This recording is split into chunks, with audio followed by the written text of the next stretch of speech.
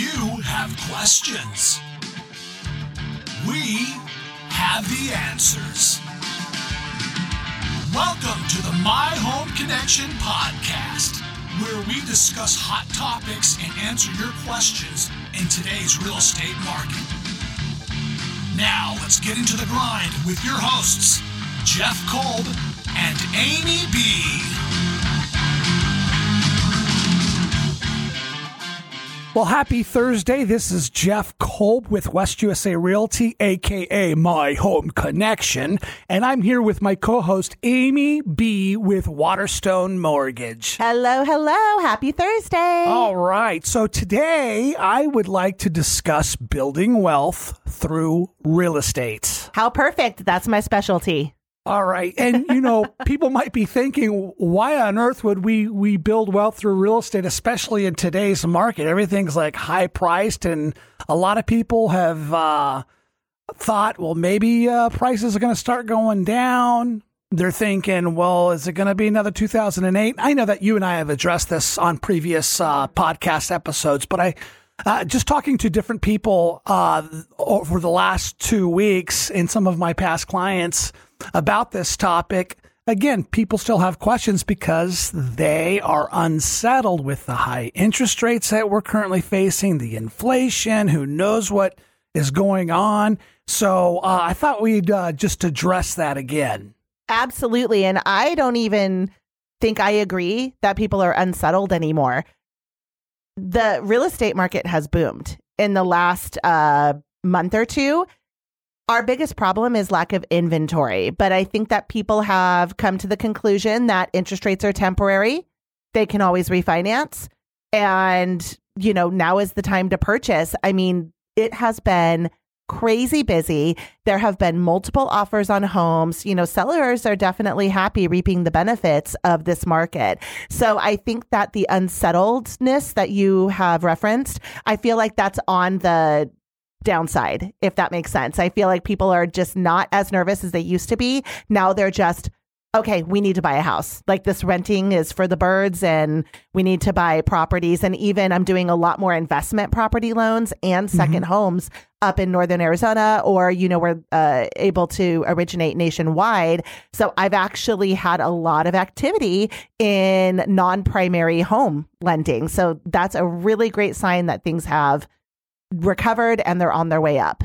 Well, that's good. And, sometimes it's hard for people to look past the right now when trying to, because really what we're going to be talking about is kind of with the mindset of long-term investment, sort of like a 401k, but instead of in the stock market, it's in real estate, because historically, going way back, it's been, imagine if we would have known what we know now, as some people did way back in the 50s and 60s, and started buying up all this real estate. And you look at just even like California is a perfect example.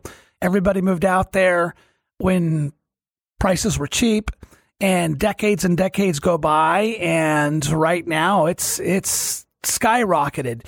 And, 5-6 years ago, when I got into real estate, I was thinking that Arizona is going to kind of follow somewhat in the steps of California, in that prices are going to continue to go up, because Arizona, as unbeknownst to a lot of the people in the country, is a great place to live as long as you can stand the heat. Absolutely. It's only hot really 3 months out of the year. Yeah. It's only really hot 3 months out of the year. We were born and raised here. I love Arizona. I will never leave. My primary home will always be here in Arizona. So I think it's a fantastic place to live. Up until recently, it's been very affordable, but this is our new norm. So definitely Arizona is the state to move to. Now, I wanted to talk to you about, the past. You brought up the 50s and 60s, and if we had known then what we know now.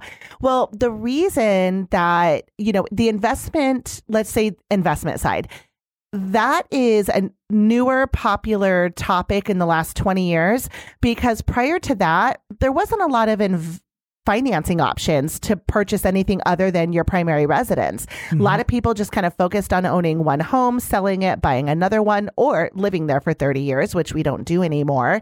But it wasn't until lending became fluid, flexible, where we came up with all these products that can help people build wealth through real estate.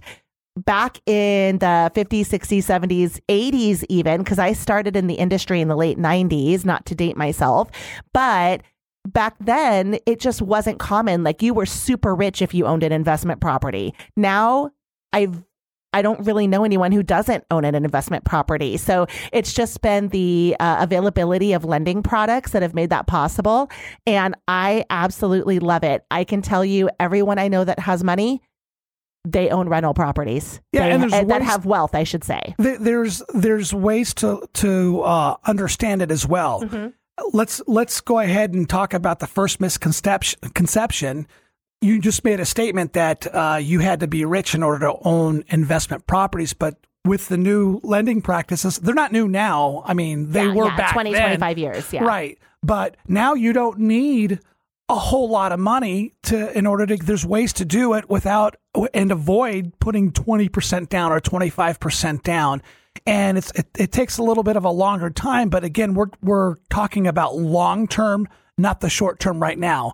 Now, if you have the means and you have the money, you can definitely think about the short term now, but it's going to benefit your long term as well. And how is that, you might ask, Jeff?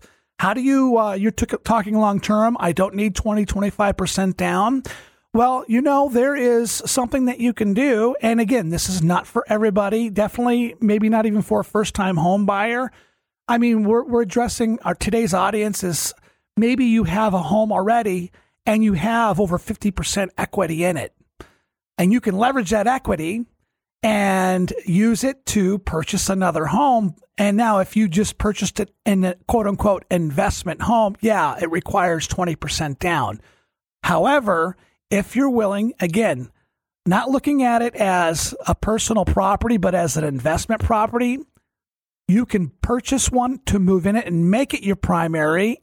And that you can take advantage of the lower primary interest rate and down payment and move into that and then rent your house that you were living in out. Because right now the rental markets are still insane. And in Arizona, with all the people moving here, everybody needs a place to live. We're short on inventory. You're almost guaranteed to be able to rent your house out, probably for more than what your mortgage is, especially if you took out a mortgage on it prior to just a year and a half, 2 years ago, and you're enjoying a low 2, 3, maybe even 4% interest rate. Because right now, I know interest rates are temporary, but where are they at right now currently, Amy? It's funny. I'm sorry. As you were talking, I was reminiscing. You know how sometimes you look at photos of yourself like 10 years ago and you're like, I was so young. I was so thin.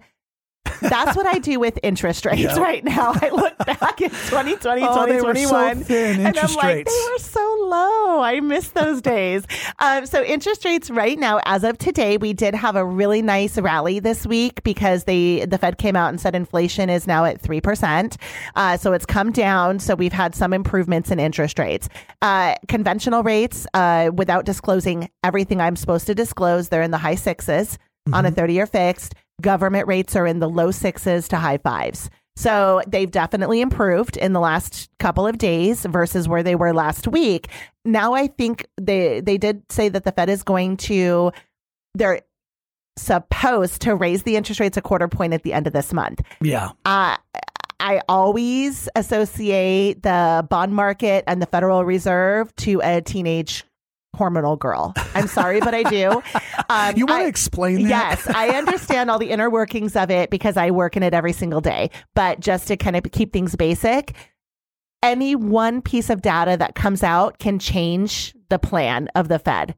So if inflation looks like it's coming down, they're not going to raise interest rates. If they're worried because their target rate is 2%, they want to get inflation down to 2%. And just to let people know, it went last month 4%. Inflation's now 3%, so it's dropped a whole percent. So in a week. Yes. Yeah. So that's positive. But, the data that goes into determining the inflation rate and all of the factors that affect interest rates, it's anything. You could take any set of numbers and interpret it however you want. So in any case, right this minute, they're supposed to increase. They said last week they were going to increase them 2 more times this year. Now they're talking about only increasing them 1 more time this year. Well, I want all of our listeners to know that when there's any rumbling in the market about the Fed possibly raising the interest rates, it's already been factored in. You are already paying that a week, a month, 2 months in advance. In anticipation. Because, we're anticipating that the rates are going to go up. So we're hedging that. We're protecting ourselves. So if they're saying, in 2 weeks or next, I think they're meeting the end of the month. I think next Wednesday. Is it? I thought it was the end of the month, but it could be. So I probably should look at my calendar. But when they say, yes, we anticipate raising it 1/4 point, we already implemented that 2 weeks ago. Okay. Now, if they end up not raising interest rates, then mortgage rates will get better because the bond market will respond to that positively. If they do, then there'll be no change. So I know people are always like, oh my gosh, I heard the Fed raised the rate today. What's my rate? I have to break the news that it's already been implemented. Yeah. Only if the Fed does something opposite of what we anticipate. Right. Okay. So that was a long story. Interest rates are going to start coming down. It's about a month or 2 later than what I anticipated for this year in the market, but they're going to start decreasing, which is going to further exacerbate our situation with housing. There's more people are going to be able to purchase because now it's going to be a tiny bit more affordable. The ones that were on the fence of not being able to qualify are now going to qualify. So in our metropolitan Phoenix market, we have, I think, just under 9,000 or 10,000 single family residences for sale. Is that correct? Yes. In all price points. I think those are going to be gobbled up. Yeah. And as that happens, prices are going to shoot up and they're going to have more competition. Again, we've discussed this before. We just want to make sure we convey that. But what we're talking about is building wealth. I know. I'm sorry. I got off on a tangent. No, that's good because people need to know what's going on. Yes. But even now, again, our audience that we're talking to today is maybe somebody who's not a first-time home buyer, somebody who has the means. Why is now better to buy than waiting till interest rate comes down and waiting for the whole pack to jump in, and then plus being very, very short inventoried, the competition increases. So it's actually an advantage if you have the means now. Again, understanding that the interest rates are temporary. They're gonna go down. So you might be paying that now, but again, you're not really paying it if you purchase another house and rent yours out and your mortgage being as low as it is because you have more than 50% equity in your house and a low interest rate. Your renters are not only paying your house's mortgage, but you're probably getting a lot more depending. Obviously it depends on the house and location and all of that, but we're just talking generalities right now. Absolutely. Now, and one thing you need to consider is if we anticipate a huge entry of the market of buyers, what's that going to do to values? They're going to push them up because we have a lot more fighting over the low amount of inventory we have. So the reason now is a good time to buy is because you want to realize that equity when that time comes over the next year. I mean, Arizona, I'm sorry, we say Arizona, but I really want to talk about just Maricopa County, Phoenix, metropolitan area. There is no sign that it's going to go anywhere but up. And it is anticipated, I think they said, a 4% appreciation increase. I actually think it's going to be a little bit more than that once interest rates decline. Well, if this is something you want to do in your life, why would you wait until you're the one that's paying that additional 4%? Right. Instead of doing it now and benefiting from that additional 4% equity. That's right. And I know we're talking generalities, but you think about it. You go ahead and buy a house now. Again, it's not your end-all house, your dream home. Start thinking of it and putting on the investor cap and retirement cap.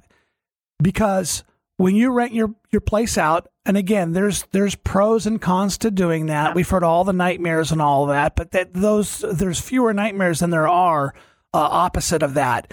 And the thing is when you do that, thinking long-term, you have somebody else paying down your mortgage. You still get the right to taxes off and the interest off, and that other person's building your wealth. Eventually, you're creating a greater equity gap between the amount that you owe on your house and the appreciation or the value that the house is worth. And so, again, you may purchase a house and say, well, there's not much choices right now, which is true. There's not a whole lot of houses out on the market. But again, looking at it as an investment home, looking toward the future, long term, may I remind you that you're going to do the same thing with that house you just purchased in the next 2, 3, 5 years. So then you get 2 homes under your belt, and then you put a renter in that. Again, since Arizona's 5th largest state in the country,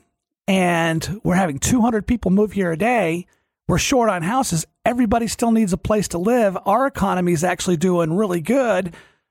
It's kind of a win situation. So talk to that a little bit.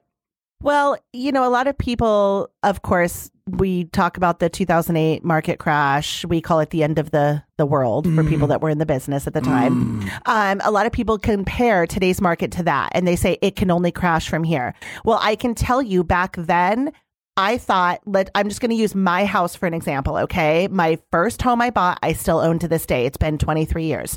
I bought it for $132,000. Today, it's worth probably almost $400,000. So it's still a first-time home buyer entry-level home. Back in 2008, it was worth $80,000. And thank goodness I never walked away from it. I've had it rented for almost 20 years. I've only lived in it 2 years. I've had it rented since then. So not only have I put very minimal money into it, other than I did a big remodel recently, but other than, over 20 years putting very minimal money into it, I now have experienced, let's just say on the low end, $200,000 in equity improvement, not including the amount my tenants have paid down over the last 20 years. In a couple of years, it'll be free and clear, and I put very little money into that. That would have never happened with my 401k. So when we talk about values, today we can say that house will never be worth more.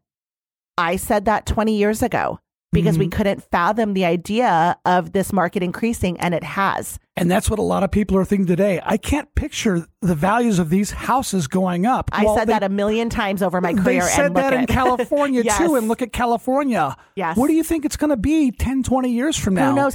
And at the end of the day, let's say it doesn't improve at all. Let's say it does not appreciate at all, which is impossible. Okay. You still had someone else paying it off over the next 10 years. They're still paying it down. Let's just say you have, I apologize, I don't have my amortization schedule out, but let's just say you have $50,000 in equity now because of rents over 10 years. That's $50,000 you wouldn't have had otherwise. That's right. And that's on the very, very, very, very, very low end. So, I'm very much a long-term investor. I am not a short-term. I'm not a flipper. So I'm not really I'm familiar with that side of the business, but that's not what I do. I'm very much a buy and hold for a long time. And it has significantly benefited my life personally. And that's why I like to preach on this topic, because I know what can happen. I know how it can change someone's life. And it's really easy to get into it. And you can get there a lot quicker through the real estate. Oh, 100%. Instead of the market. I meant specifically through real estate. Yes, 100%. Yes. Yes. And, knowing how volatile the market is right now, I mean, who knows whether you're even going to make money. I've got investments in the stock market, and I am not ahead right now. You lose it more quickly. And another positive point, if you're anything like me and I like to spend every penny I have, I'm not going to lie. I need my assets to be not liquid in order for me not to use it. So any money that I've had invested in the stock market, I've pulled it for a vacation or something that I really didn't need. Whereas the money in my homes, I can't touch it. So it's safer. Yeah. So there's a positive. So listeners out there, you may have some funds. You may have a 401k. You may have investments in other things other than real estate. But if you want to talk to us about how to go ahead and invest in real estate, maybe pulling some funds from those volatile markets and putting into the real estate market, we can show you how and help you to succeed doing that. Again, thinking long term. So if you have any questions, feel free to reach out to us. Amy, how can they get a hold of you? My website is amybattin.com. That's AMYBATTIN.com. And you can get a hold of me at myhomeconnection.net. myhomeconnection.net. All right. Thanks for joining us today, and we'll see you next time.